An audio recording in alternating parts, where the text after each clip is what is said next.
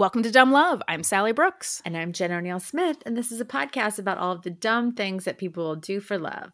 Dum da dum dum dum da dum da dum da dum dum da dum dum dum da dum da dum da dum dum da dum dum dum da dum da dum da dum dum dum dum dum dum. So welcome to episode 79. 79 and feeling fine. Welcome. Welcome, friends. To Dumb Love. How's everybody doing? How's your week? My week is good. I think I told you this, but Jen, today, so this is Friday. We're recording on Friday, but when this comes out, I am starting a 3-week vacation from work. I can't even tell you how jealous I am. I wouldn't even know what a 3-week vacation looked like. I know. Unfortunately, my child will be out of school for, I know that is everybody's reality. That's your reality all the time. So I probably shouldn't have even mentioned it. Yeah. But I hesitate to call it a vacation. But I will not be working for 3 weeks. Like I literally am at the end of a project. So it's not even like I have things on my mind. Like nothing's piling up. I'm going to be starting a new project at the beginning of the year. But I am off work, hopefully. Oh my God. Does it just feel so free? I guess it will at the end of the day today. You'll just feel so free, like you're floating.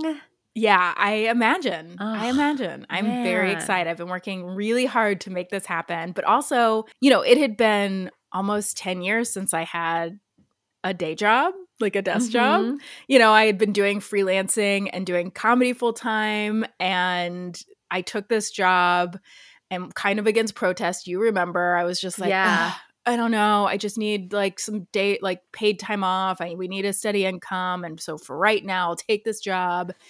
And it's ended up being a real lifesaver, especially during the quarantine. And it turns out that I just work for a really amazing organization. They gave us 2 weeks of extra time off. On top of everything else, just 2 free weeks for the end of the year. So I'm taking that time, man. Dude, that is amazing. I'm so happy for you. Yeah. You'll have to describe freedom to me. I'm going to, through text messages. I'm just going to send you a text message every day of just me laying on the couch, eating bonbons. Yeah. This is it. This is what it's like. It could be you. One day. Dude, that's awesome. Yeah.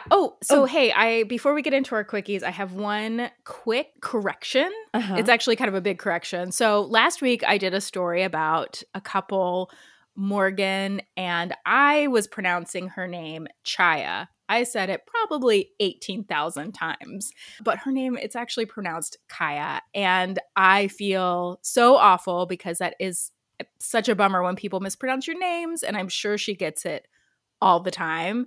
So I just wanted to say, I'm so sorry, Kaya. We loved your story, and I apologize for mispronouncing your name. And for everybody, go back. If you listen to it again, just in your mind, do a mental correction. Every time I say Chaya, you say, take a drink, and then you say Kaya. I say Chaya, you say Kaya. Kaya. Kaya. No, you're doing it wrong. Oh, dang. All right. Thank you for that correction, Sally. You're welcome. We all fuck up sometimes. We all fuck up. I fuck up all the time. It's like my thing. Yeah. I kind of invented it. Dude, should we get into some quickies? Let's do it. All right, you're going first this week. All right, so Jen, I got my information for my quickie this week from a Fox News article. Don't hold it against me. By Alexandra Dabler. Alexandra Dabler. I apologize, Alexandra. I'm definitely saying your name wrong. Okay, so Jen, let me ask you this.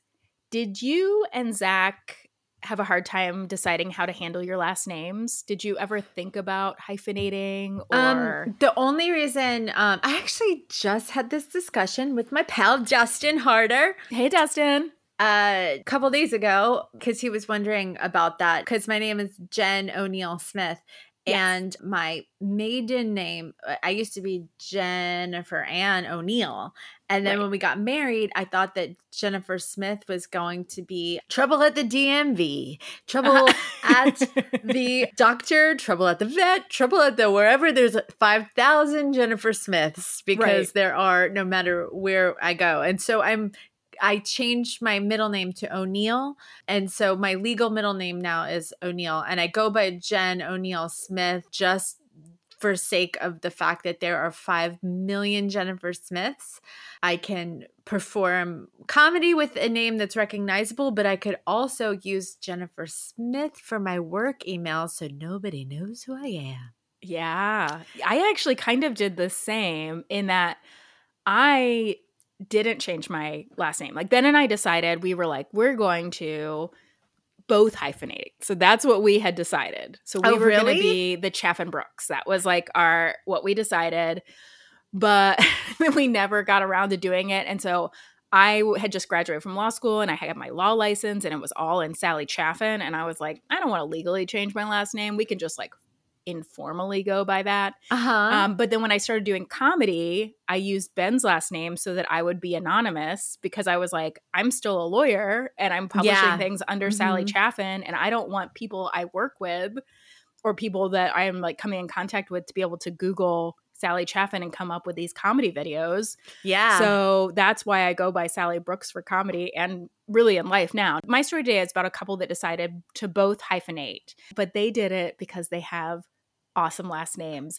So Kieran White and Tilly Christmas were first engaged in 2018. This is a holiday quickie. It is. Nice. During the holiday season, they decided to hyphenate their names and become Mr. and Mrs. White Christmas. I love that. I know. They were originally supposed to get married in July, but had to postpone because of COVID. But they ended up getting married on November 13th in England in a COVID-safe ceremony. They had just 13 guests. And the two high school sweethearts said they didn't really put much thought. They didn't really think about their last names until a friend tagged them in a photo and put the hashtag White Christmas. And they were like, oh, I guess it is kind of like, it does kind of go together. Oh, wow. And Tilly had said like she wanted to keep her last names because she's like, I've always loved having it. It's a unique last name. And I really love Christmas as well. And it just so happens that I've married a man who has the perfect surname to go with it. And Kieran is also, he's like a total fan of adding Christmas to his name. But Tilly's like, I don't think he realizes how complicated having the last name can be. She said, I've grown up with the last name Christmas, so I'm used to it, but I think it'll take a while for Kieran to adjust. I booked tables at restaurants during the Christmas period before, and then found that the reservation wasn't made as they thought it was a joke. Oh. Which seems like such a problem. The White Christmases aren't the first couple this year with fun last names to get married. In September, a couple named with the last names Russell and Stover got married. And like the candy company? Like the candy company. And the candy company found out about them, and they actually threw them a chocolate-themed wedding. Oh, how nice. Yeah. And then later in October. Me and my husband, Tiffany and Co. Tiffany Co. Jennifer Tiffany Co. I don't even care about jewelry. I don't know why I said that. I could sell the jewelry for money. Yeah. But go ahead. In October, a couple in Tennessee named Helms and Mayo got a wedding gift from the Mayo brand Hellmann's, and they sent a jar-shaped cake, custom bomber jackets, because who doesn't want mayonnaise bomber jackets, and they promised the couple a year's supply of Hellmann's mayonnaise. You know, my husband literally has a Taco Bell tattoo. Right? Tattooed on him, and not a one gordita. Not a one taco. What have these people done? Free. Yeah, I want to see you tattoo a Hellmann's mayonnaise jar on your back. And then you can get a lifetime supply of mayonnaise. Man, I want Zach to get a Taco Bell bomber jacket so bad. Oh, that's a good Christmas present idea. Oh, good thing he doesn't listen to the podcast anymore. He's been busy, he said. Oh, he's so busy. He's so busy. Dude, that's an awesome quickie. Oh, man. That's my quickie. I can't believe none of us were thinking in these terms of like what kind of free shit could we get for our married names. I know. And also we should have been trying to find spouses with cooler last names. Yeah, we really should have. And my uncle a long time ago was married to a woman whose full name was June, April, May. No. Not even in order. And then so when she married my uncle, her name was June, April, Pizzo. But then they got a divorce and she was June, April, May again. Who knows what she is now? I have no idea. So if you're listening, hi. It's been a while.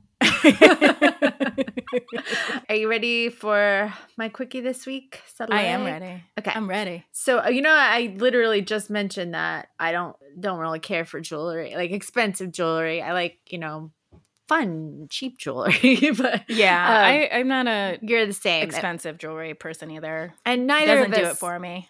Cared about our wedding rings as far as like the value of it. No. Yeah, we didn't care about that. This article kind of speaks to that. It's an article for btw.com and it was written by Ashley Williams. So this happened right here in Savannah, Georgia. All right. Couple Christopher and Candace Smith, who actually they own a phone and mobile device repair shop called the Savannah Eye Doctor. Oh, like I, not EYE, just I? Yeah. That's so clever. Yeah, it is clever.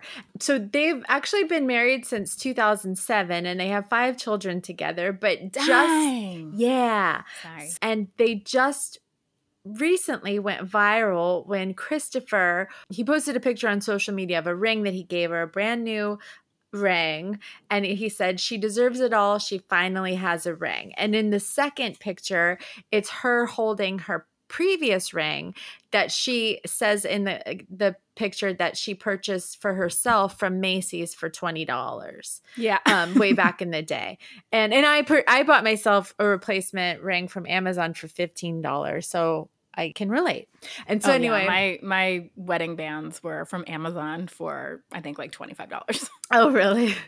Then a man in Jacksonville, Florida, named Norenzo Haynes saw the post and he shared it on Facebook with his own caption. And he said, I saw this post and it really blessed me. This lady accepted the $20 ring and the relationship lasted long enough for him to get her the ring she deserved and always wanted her to have. This is the difference between proof of love and true love. True love will always outlast proof love. Proof love needs a big ring, a big wedding, an exotic honeymoon. All true love needs is the person they are committing to. I praise God for a woman that didn't need a big ring or an extravagant wedding, but 14 years in, and he was able to buy her the ring that she deserved. Ladies and gentlemen out there, please choose true love over proof love. But he said, but praise God when the man can give you both.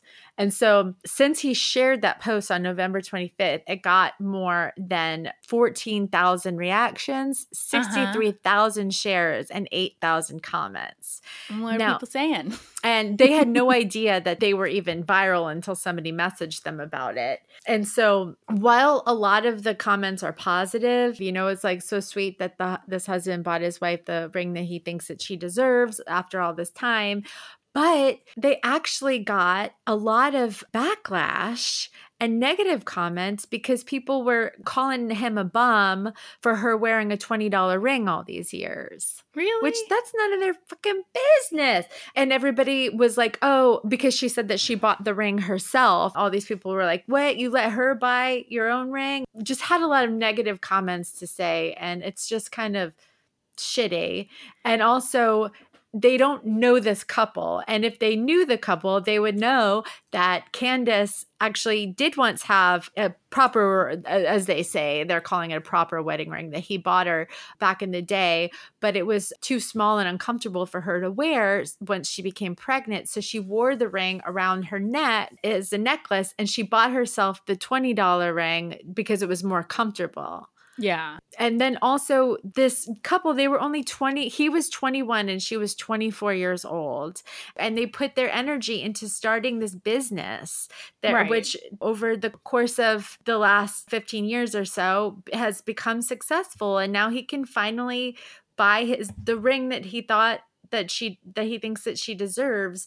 Fine. Candace said, we were both young. He was 21 and I was 24, and we did what we could. He was a great husband. It's not easy, but I'm willing to make a sacrifice to build generational wealth for our children. So I understood everything behind every step that he made.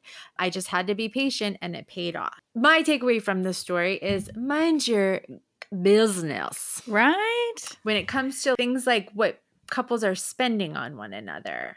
I know. I was a little put off by the man who retweeted it or who reposted it with his caption, just because it makes it seem like women are, it's like that trope of like women just are demanding all of this big rock and the big wedding and the big, and like, okay, you know what?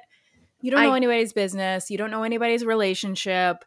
If they decide they want a big wedding and can spend the money, or a big ring the symbol is important to them, then like, who am I to be like, well, it wasn't important to me, but things that are important to me are not important to them. So, it goes both ways. Right. Like, I believe this sentiment of focus on the marriage, not on the trappings of like a wedding and a ring. Like, that is not going to last, If they want a big wedding, they can have one. And if she wanted to buy herself a $20 ring from Macy's, then she can do that. Excuse them for being partners and supporting each other in a marriage and trying to build a life instead of following convention. Excuse them. Yeah. Very much. And they were just like a nice little couple, just like they thought they were just posting something to their friends. Like, look, I got a new ring. And then it turned into this whole thing and they got all this backlash. It just makes me sad. It does make me sad. Well, I hope they know that we support them. We think they're cool. Yeah. And when I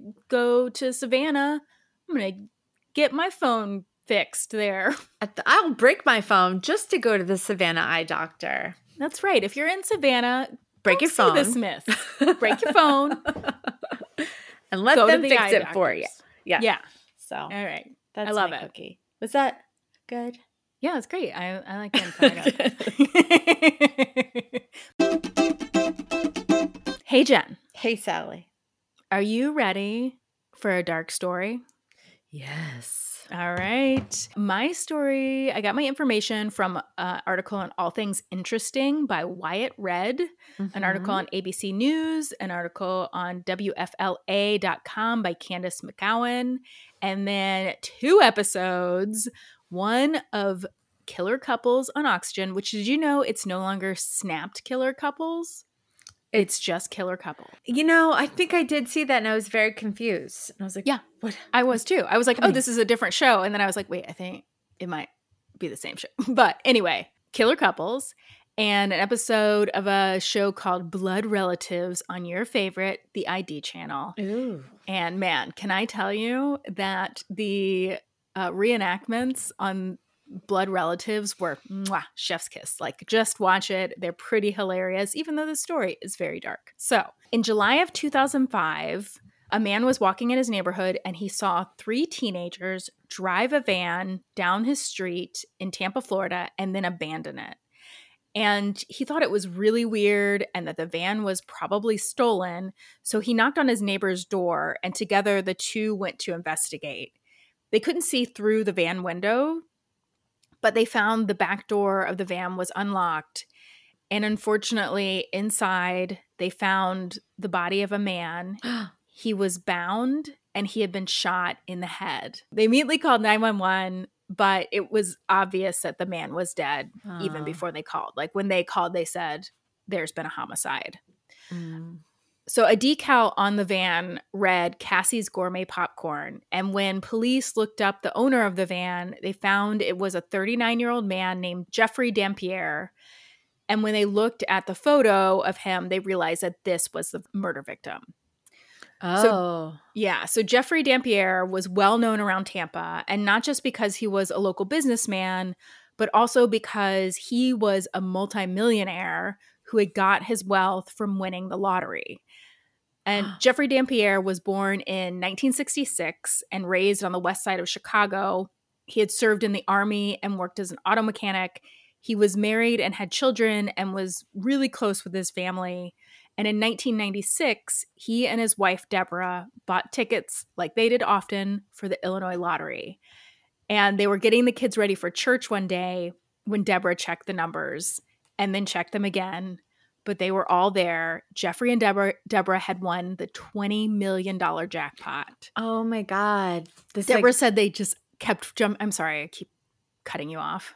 Oh no, I was just going to say, this is like some curse. Remember when they did like True Hollywood Story, The Curse of the Lottery? Yes, this is 100% the curse story. Of the lottery. Yeah. So Deborah said they just kept jumping up and down and saying to the kids, "We're rich, we're rich." And their lives changed instantly. The family moved into a big house. You know, they had been struggling before, and Jeffrey quit his low-paying job. And according to everyone, Jeffrey loved living the good lives. But he was very generous. He was known to carry a large amount of cash on hands, and he would give his family, his friends, acquaintances, expensive gifts and toys.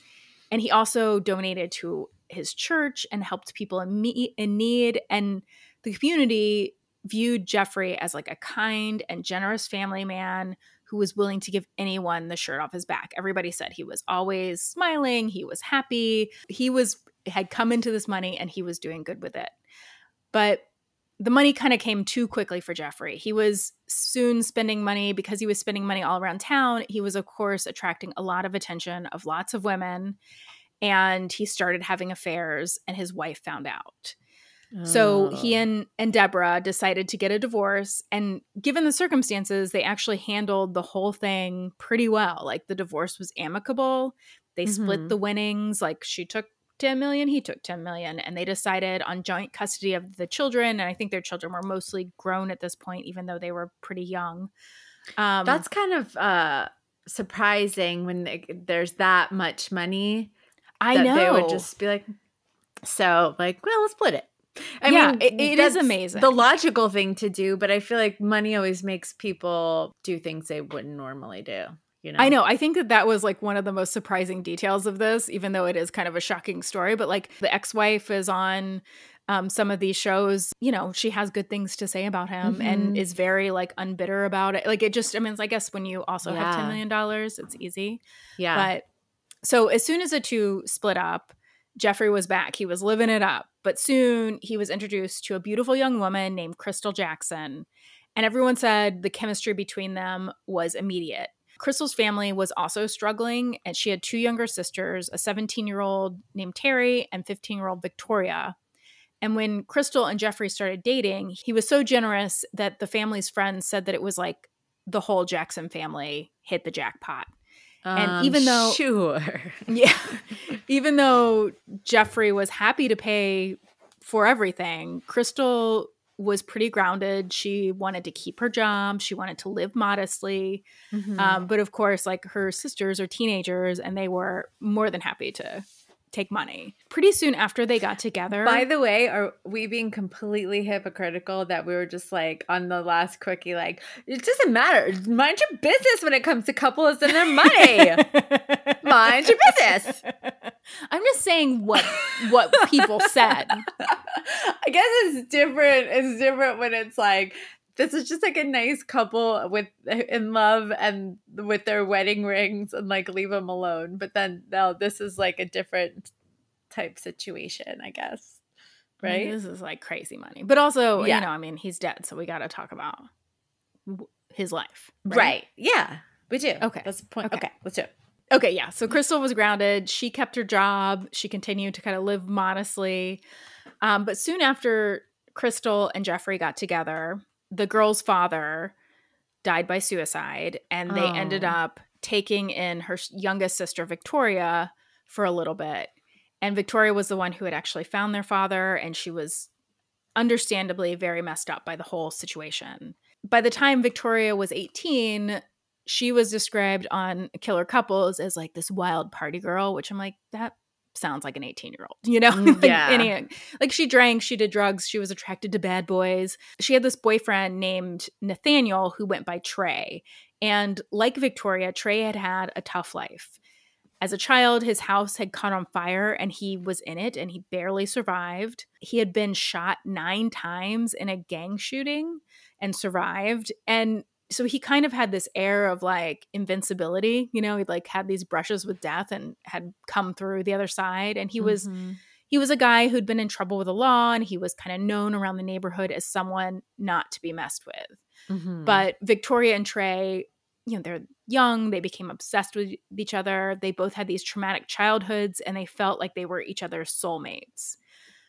So Crystal and Jeffrey got married. They decided to move down to Tampa, Florida. Jeffrey had always wanted to live somewhere warm, so they offered to move Victoria and their other sister Terry down to Tampa with them. They wanted the whole family to start over, and they promised Victoria and Terry they could have their own apartments. And so this prospect of not struggling was too good to pass up. So Victoria agreed to leave her boyfriend Trey in Chicago. And Crystal and Jeffrey bought a house in this posh suburban neighborhood, and they set up Terry and Victoria in apartments in the same neighborhood. Jeffrey paid for Victoria to go to school and for her and Terry's cars, and some of Jeffrey's kids moved down there too. And so he was basically funding the whole family. Wow. Now in Florida. So even though he had enough money not to work ever again, Jeffrey decided to use some of his winnings to open up a Chicago-style popcorn shop in honor of his parents, who had opened a popcorn store in Chicago years earlier when they were struggling. And he called it Cassie's Popcorn after his granddaughter, Cassie. And I would also like to point out that at this point that Jeffrey is only 39 years old. Wow. So maybe part of the reason why he went so wild when he won the lottery is because he was a grandfather at 39. So wow. Right. So the popcorn shop was successful, and the Dampierres were quickly, they became part of Tampa's business community. Mm-hmm. And the popcorn shop was a family affair. Victoria worked there part-time. Crystal helped run it. And even Victoria's boyfriend, Trey, worked there because Trey had actually moved down from Chicago just a few months after Victoria. The two decided they could not be apart. And so he was now living in the apartment with Victoria, the one that Jeffrey was paying for and paying all the bills. So that's the family. Mm-hmm. So as soon as police found Jeffrey's body, they talked first with his children, who told them that they didn't know of anyone who would hurt their father, that he was known to be generous with everyone. So of course, everyone knew he had money. And then, as you would think they would, they decided to look to see who would benefit from his death, and they set their sights on his young wife, Crystal, because she was the one who was going to inherit his money. So police go to question Crystal, and at first they don't tell her that Jeffrey's dead, just that they need to talk to him. And she's like, I don't know where Jeffrey is. I've been trying to call him all night. She said she talked to him earlier in the evening, and he said, I'm going to meet my children for dinner. Don't wait up. But then his children told her that he had never showed up as they had planned. And so Jeffrey said, I've been calling him, but my calls just keep going to voicemail. And police checked the phone records, and they found that she was telling the truth. Obviously, she had been trying to get a hold of him. So they basically were like, we don't think that she is actually a suspect. Mm-hmm. And then when they finally told Crystal that her husband had been murdered, she was devastated. Like his children, she told them he was extremely generous and they had no enemies.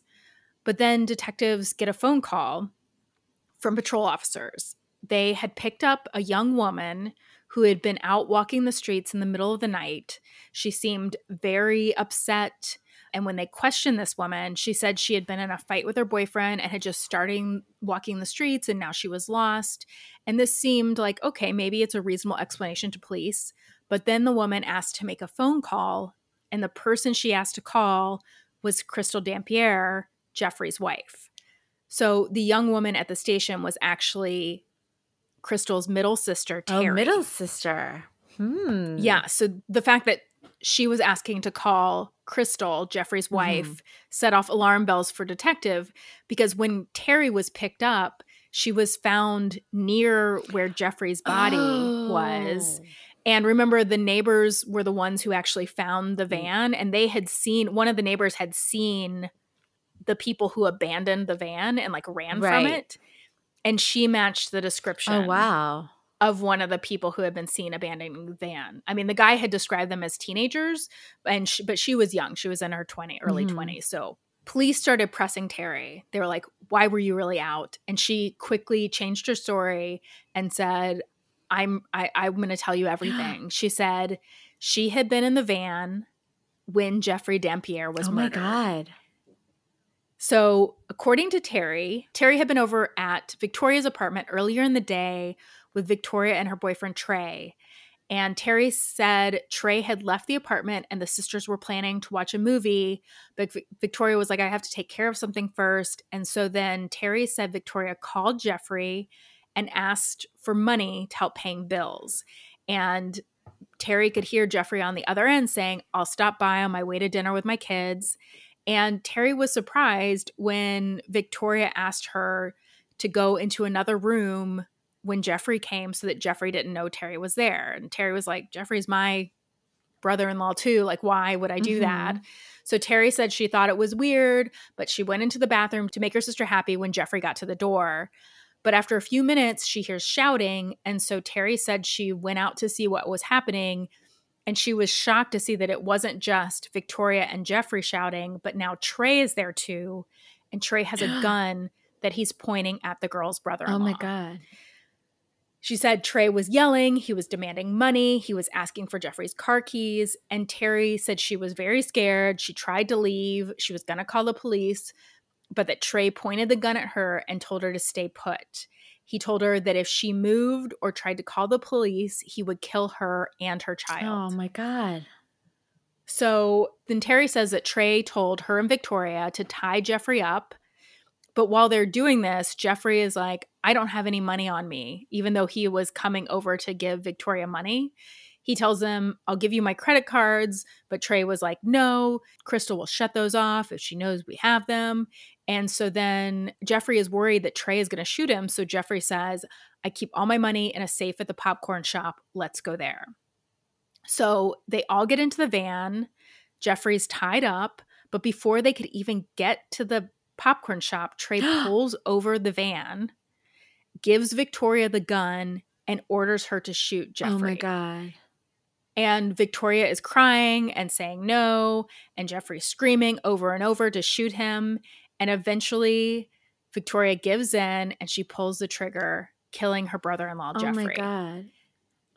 And Terry says that she eventually was able to jump out of the van and run, and that is when she was later stopped by the police. So police get this whole story from Terry, but they're suspicious. They're like, if you had nothing to do with the murder, why hadn't you called police? Like, why were you just wandering the streets? And like, why would Trey and Victoria even want to kill Jeffrey? It didn't make any sense. They're like, he was the one giving them all financing their lives, right? Like, and the money doesn't go to them when he dies. Right. And when he went to came to the apartment, the money that he was supposed to have was going to Victoria. So, I mean, he paid for their apartment, their bills, Victoria's school. So what was like a few $1,000s that he supposedly had in the safe? Yeah. So Terry said she didn't know where Victoria and Trey had gone, but she did tell police why she thought that Trey and Victoria might have wanted Jeffrey dead other than the money.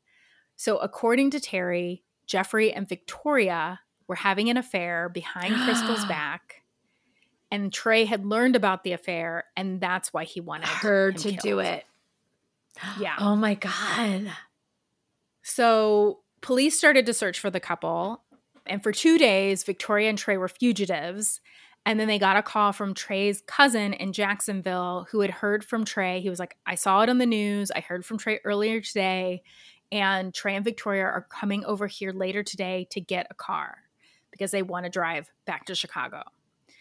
So police asked the cousin basically to act as bait and wait for Trey to come.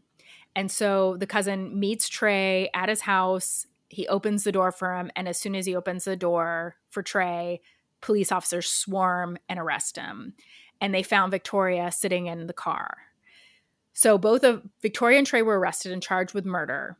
And when she was questioned, Victoria told police that it wasn't her and Trey that had robbed Jeffrey, but instead Terry and Trey. She said she was an innocent bystander, that she had come out of the bathroom and she saw Terry with a knife and Trey with a gun. And she said basically she was the one who was forced to go along. She said she had been the one to shoot Jeffrey, but only because Trey had forced her to, that he had basically said, it's either him or you. she denied that she'd had an affair with Jeffrey. And I want to say here that there are some allegations, it was mentioned in a couple of places, that it wasn't actually an affair, that Jeffrey had started having sex with Victoria when she was 15. Oh my God. Yeah, and that basically in exchange for giving her money, he was demanding sex. Ugh. And though every place it was mentioned, they called it an affair, like that would be statutory rape, and that would put the whole crime in a different light. But from what I can say, that was never substantiated by Victoria. That was only Terry, but I don't know. It was brought up in a couple different places. So I think. And Terry was older than Victoria. Terry was a couple years older than Victoria. At this point, Victoria was like 21 or 22. So that would put Terry as like 23 or 24 at the point when the murder happened. Yeah. I know. It makes it very dark, which I was telling you beforehand that this is like one of those where you get into the story and then you're like, oh, shoot. Yeah. Not that a murder isn't already awful. So, well, yeah. Okay. But it's unclear what the truth is. Right. So it's alleged that they were. It's alleged. Yeah. So when Trey was questioned, he said that he was only after the money. He said he didn't know anything about Jeffrey and Victoria being together. He said that the shooting had been an accident. He said he never told Victoria to shoot Jeffrey, but that the gun just went off. So now police have 3 different stories. Everyone's pointing fingers at each other. And so they're like, I think everybody's involved in some level.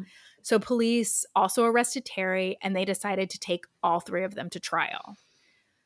So Victoria stood trial first. And one thing that came out during the trial was that before the shooting, Crystal had started pushing Jeffrey into cutting her sisters off monetarily.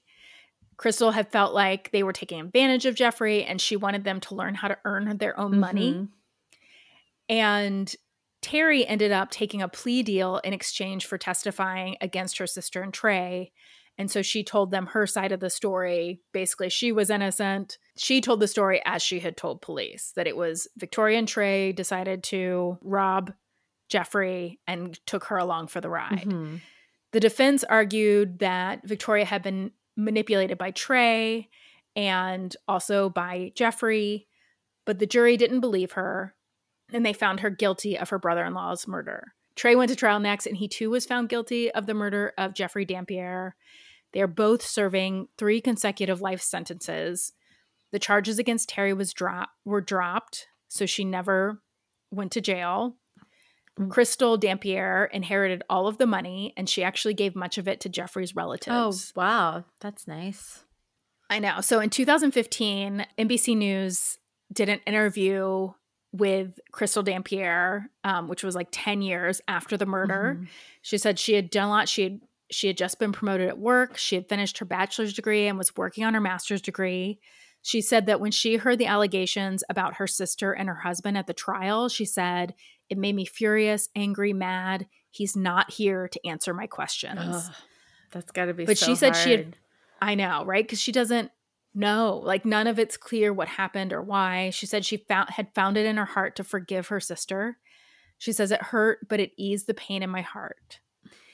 She said she also thinks that her husband would still be here if he hadn't won the money. When she is asked about the lottery, Crystal says, I think it's a curse. It is a curse. It is a curse. So that is my story, man. That's wild. I had a quickie, and then I didn't use it because it was actually like way too short of a quickie. But the quickie was about a couple last week who had been playing the same numbers for the lottery for I think the last 20 years, and they finally just won. And so, but it's like you want to be really happy for them, but I feel like there are so many stories of people who win the lottery, the curse of the lottery. There's so many stories about people who won the lottery and then just things went bad.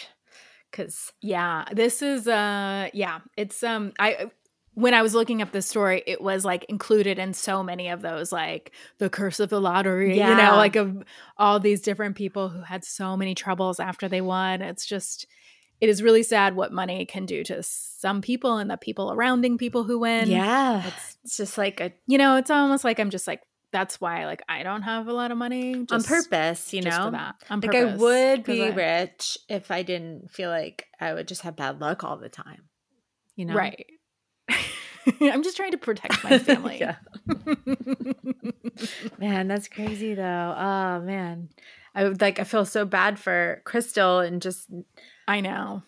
and I mean, it is alleged, the affair between her husband and Victoria, but I feel like if the sister that's older, Terry, if she is, if she's saying that it happened, and I feel like it probably was. I do too. And to me, it is the only thing that makes sense as to why they would have murdered him, because he was the one providing all the money. Yeah. And they didn't even get any money out of the, robbing him. And like the money that they got was already coming to Victoria. It just doesn't make any sense. Like, what would be the motive then? And it was so just like, it wasn't like it was sneakily done, like, oh yeah, it just was, it's the only thing that makes sense to me, but also there's not really a way to confirm it or not. But I have to, it's very sad. It's very sad. The whole thing's sad. Yeah. That's the way those stories usually go. Right.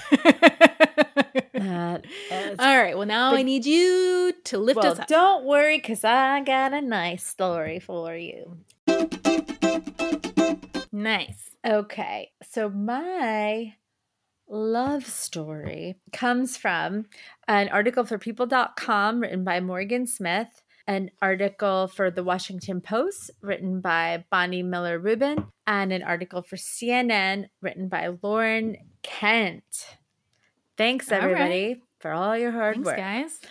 So, as we've talked about this a lot on our podcast as of recent over the last year, because it just keeps happening and happening and happening. But we talked about couples having to reassess and replan their weddings during this time. Yes. I mean, it's just happening over and over and over again. But this is a story about how a couple took a bad situation or a not so pleasant situation and turned it into something really, really positive.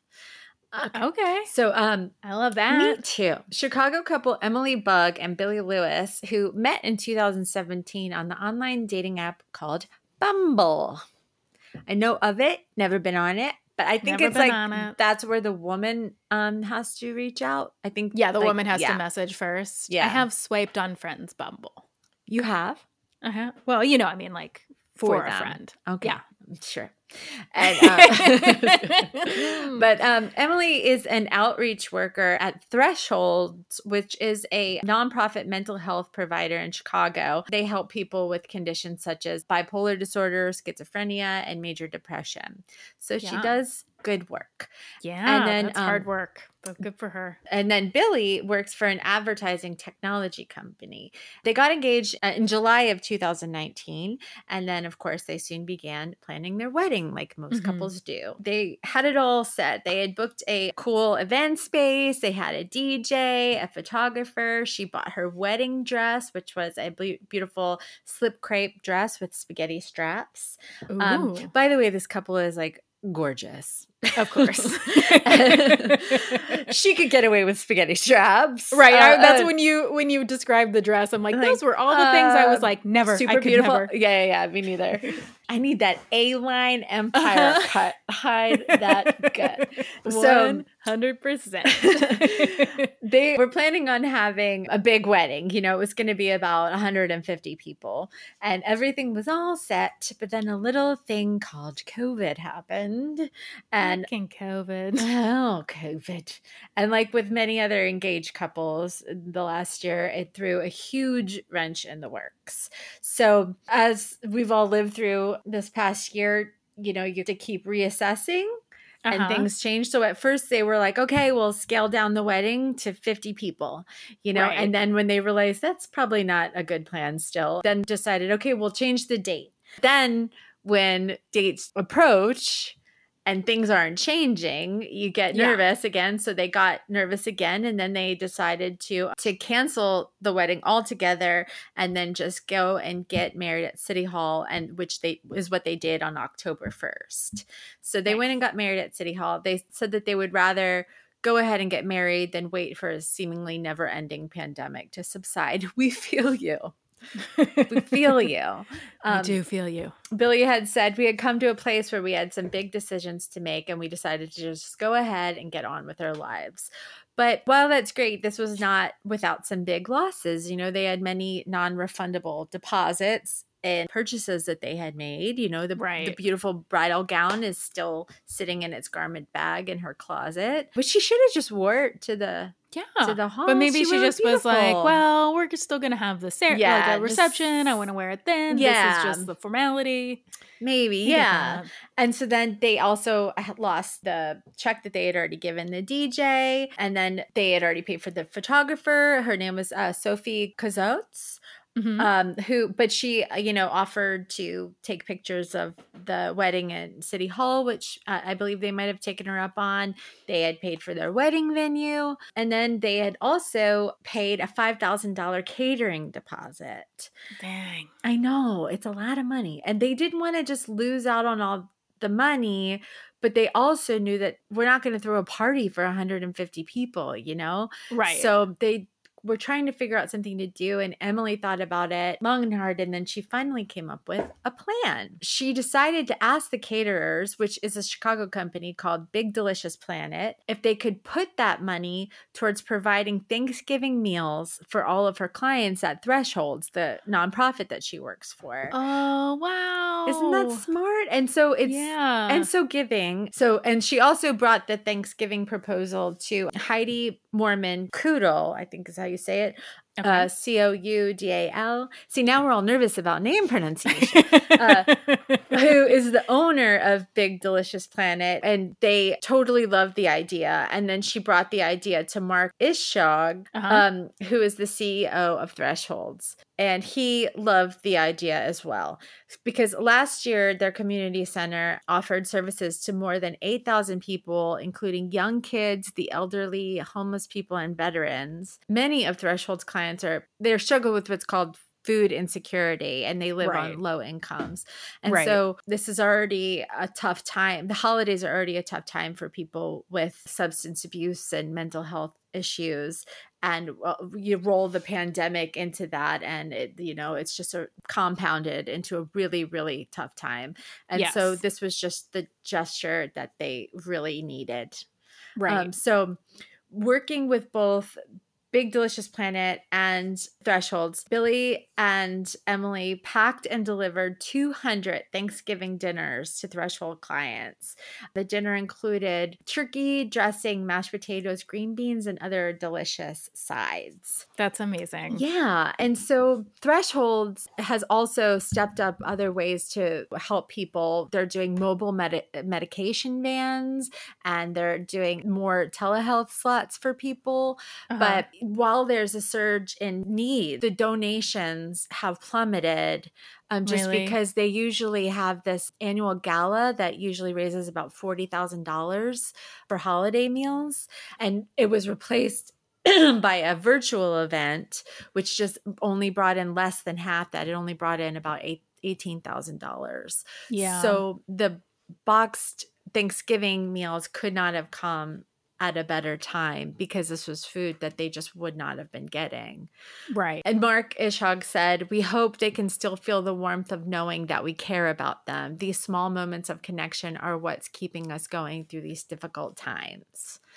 Oh. I know. And so it's causing what's called spurs of copycat activities. So when people are seeing act of kindness, like this huge act of kindness from Emily and Billie, it's making other people ask themselves, what could we do, and think about like their wedding deposits, and do they really need this, and what can they do to help people? And there was another couple that took their deposit for their wedding flowers that they couldn't get back, and then they had all of the flowers donated to a nursing home. Oh, wow. which was really nice. Yeah. And then also Billy and Emily did another wonderful thing where they couldn't get back their deposit for their wedding venue, this place called Salvage One, which was a 6,000 square foot warehouse. They put the deposit towards a future event for the Epilepsy Foundation, which is another cause that's close to Emily's heart. Amazing. So she just keeps giving and giving and giving. And I just think it's so wonderful. And I really hope that also the visibility of this story will spur people to make a donation to Thresholds, because since they have not met their fundraising goals, right. And, because since they missed out this year, and also, there's so much need for mental health services right now. Like they said, the need is higher, but also like it's a hard thing to raise money for because people don't really see it as something that they're connected to. Like it's easier to give money to like a children's hospital fund. Like that feels good. It's harder to think of like, of like an adult who has a mental health issue. Like it's not as sexy a thing to give money to. So I'm so grateful and amazed at this woman who's like not only giving her own money, but also visibility to this organization. Yeah, they're such a great couple. And they said that, while it would have been fun to, have the wedding and celebrate with loved ones, they said that the pandemic helped them be grateful for the things that they have. They said they're both healthy and employed, and they recently just rescued a second dog, which is a Labrador mix named June. Aww. Sounds adorable. And Billy, and her last name is Bug, so it's Junebug. Oh yeah, that's so cute. Very cute. Billy said, "I'm lucky to have a wife who is clever and thoughtful enough to change a not so good situation into something positive for a lot of people." And Emily says she gets a little twinge when she sees her unworn dress. Even though she didn't get to have her big wedding and her moment down the aisle, she said that she's received something more meaningful from family and friends and strangers alike. She said, "So many people have told me that this was a beautiful way to start our married life together." And it really is. It really is. She told CNN, "In the grand scheme of things, canceling a big wedding isn't the worst thing that could happen. We're happy to be married. We're happy that we could help Thresholds clients feel the connection of a Thanksgiving meal as a result of the wedding cancellation." Mark Ishog from Threshold also said that another Chicago man just reached out to them to say that his retirement party had been canceled and asked if he could put the food deposit towards Christmas meals for those in need. See, look at, you're right. It's that snowball effect. Yeah. Kindness is contagious. He said it's an example of goodness begetting more goodness. In this time of despair, in this time of sadness and anxiety and frustration, we need more goodness. This is just one example of how we can take a really dark time and make it much brighter. Oh, I love that so much. What a good story, and what a great couple. And congratulations on your wedding and on being lovely people and on your generous new dog. Hearts and your new dog, Junebug. Yeah. I love it. I know. It's just like, I just love the story. I just love what kind hearts they have. And then it just gives, there are so many people that are out there that do have wonderful, kind hearts, but just didn't think that way. Just, so it's just like, that's such a great idea. And for her to put it into action and spark that inspiration for others to give, I hope that it really does continue to inspire people, or at least give people an idea of like, don't let all this food just go to waste. Yeah. Yeah, I was really, one thing that made me really inspired me this week is, I know I keep talking about my job, but I work for Atlanta Legal Aid, which is obviously provides legal services to low-income people in the Atlanta area. And I was just so inspired this week because on top of people are working for a nonprofit, they're not making that much money, but there are people at my work who have organized to pair up clients with donors in the city who want to sponsor a family for Christmas. And so people took their own time at my office and put together, they matched donors and recruited families who got made wish lists. And I think they matched over 550 people. Wow. And I just was like, that's just really amazing. It just makes me so happy because I'm like, these are people who are doing the other their hearts. They're already good people, but they're just like, what more can I do? What more can I do for my community? And I love that. It's really inspiring. Yeah, it is really inspiring. And I want to say, so this is the first year that we haven't done it just because it is not a COVID-friendly event. Yeah. But my son Sully started this thing when he was 5 years old, when he had the idea to dance on the Beltline, which is here in Atlanta. It's just kind of like a public park sort of area where a lot of people pass through. The way that it started was my grandmother, we were visiting my relatives in New York, and he used to love to dance. And so my grandmother, who's now deceased, but to be funny, she started throwing dollar bills at him like he was a dancer.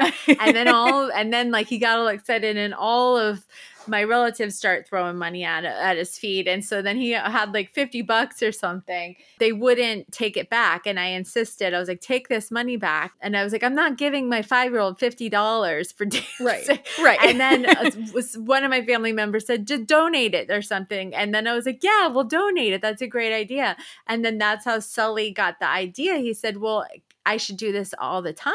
I should dance to raise money. So he did this thing where he went out on the Beltline with his little box. He started dancing, and the first year he collected, I want to say maybe like $70, and he bought toys for tots, and then it just grew and grew and grew and grew. And over the years, we've been able to raise like thousands of dollars. But this year, as our first year, we're not doing it just because it's not a COVID-friendly event. But I want to direct you to another really, really great place to donate. Holly Ballantyne, who is a comedian, and she's also a foster mom. She's fostered many children throughout the years, and she does this thing called Be the Village. You can donate gift cards or money on Venmo and PayPal. The PayPal is holly@bethevillage.net, or Venmo holly-ballantyne-btv. And we'll put all of this in our show notes. Yeah. And over the last 5 years, Gary Martin Hayes, which I'm sure you've heard of Gary Martin Hayes and Associates. Gary Martin Hayes and Be the Village has provided Christmas for over 2,000 children. And this year, to make it fun, safe, and easier for everyone, they're providing gift cards to children and families for Christmas. And they thank you for your support. So I just want to direct everybody to please donate there. Yeah. I love it. I love it. And I love Sully and his big heart, and you and your big heart. I think that's wonderful. And Holly and her big heart. Holly and her big heart. To Holly. Awesome. So should we do something dumb and something we love? Yeah, I feel like you kind of did it. I know. I feel like I did too. I jumped the gun a bit. You jumped the gun. Okay, so for my something dumb and something I love, I think I told you that we are not traveling for Christmas this year. Yeah. And that's dumb. We usually go to Ben's family. So if I'm being with my niece and nephews and Ben's brother and sister-in-law, I love them so much, and his parents and his other brother. It's just, it's a wonderful tradition, and we're really going to miss it this year. But we all decided as a family that we would just not, like it's a long way to travel. It's a lot of people to interact with. So we're just going to not do it. And that's dumb and really sad. But the thing I love is that on the flip side, we're going to be home in our own home for the first time ever as a couple. It's really great. Over Christmas. Yeah, we've never stayed home for Christmas. So I am looking forward to it. And I'm looking forward to kind of making our own traditions and figuring out, we have always had such wonderful time there, and it's so nice to be with Ben's family, who I love so much. But also, it will be nice to wake up in our own house on Christmas. So if you guys I want to hear what your Christmas traditions are and what your favorite thing to do is, like Christmas Eve or Christmas morning. And as we're trying to like figure out how to make our own traditions. So that's the thing I love. I love that. And there's nothing better than actually being able to like lounge around in your pajamas for a long time on Christmas morning. Yeah. Rather than like getting up immediately and having to like, have your cup of coffee and then get dressed and run out the door and do all that stuff. Yeah. So I mean, I have, even before Ben and I got married, my parents were divorced. So I was always traveling to my family's, and then I would have to like split the day, like go to my mom's and then go to my dad's. And we used to try to do like, do both of my parents and then go to Ben's parents, like, which, you know, they live across the country. So it just has always been wonderful, but like incredibly hectic over the holidays. So I think that even though I'm really, really, really bummed and really going to miss it because we haven't seen his family in like a year, it's just really hard. Yeah. I'm also, really looking forward to like an actual break at home. Yeah. Even though that seems crazy since we've been home. You could always use more breaks. Can't we all? So what about you? So, well, I guess something that's dumb is the fact that we can't do Sully's charity event this year. We can't do the dance party. But the thing I'm just piggybacking off the thing that I just did. Yeah. You already did your thing. Yeah, we couldn't. That's dumb. And then something I love is this thing that Holly is doing. And I think it's great. That's where I'm putting all my money this year. But, you know, follow your own heart. Follow your own Follow heart. your Your heart. bliss. I'm not going to tell you where to donate your money. But I strongly suggest that you listen. You better listen to Jen. All right, dude. We did it. We did another episode. We did another episode. We love you guys. We're so inspired by all of your kindness. And if you guys want to support the podcast, you can find us on Patreon. That's a great way to support the podcast. Another great way is to leave us a rating and review. And the best way is to tell your friends. Tell your friends, hey, I have this awesome podcast I love. It's called Dumb Love. You can talk to us on Instagram, Twitter, or Facebook at Dumb Love Podcast. You can email us at dumblovepod@gmail.com. Send us those stories. We would love to hear your story. And you guys have a great week. Have a great week. And also, don't forget to get out there and do something dumb for love. Dum da dum dum dum da dum da dum da dum dum da dum dum dum da dum da dum.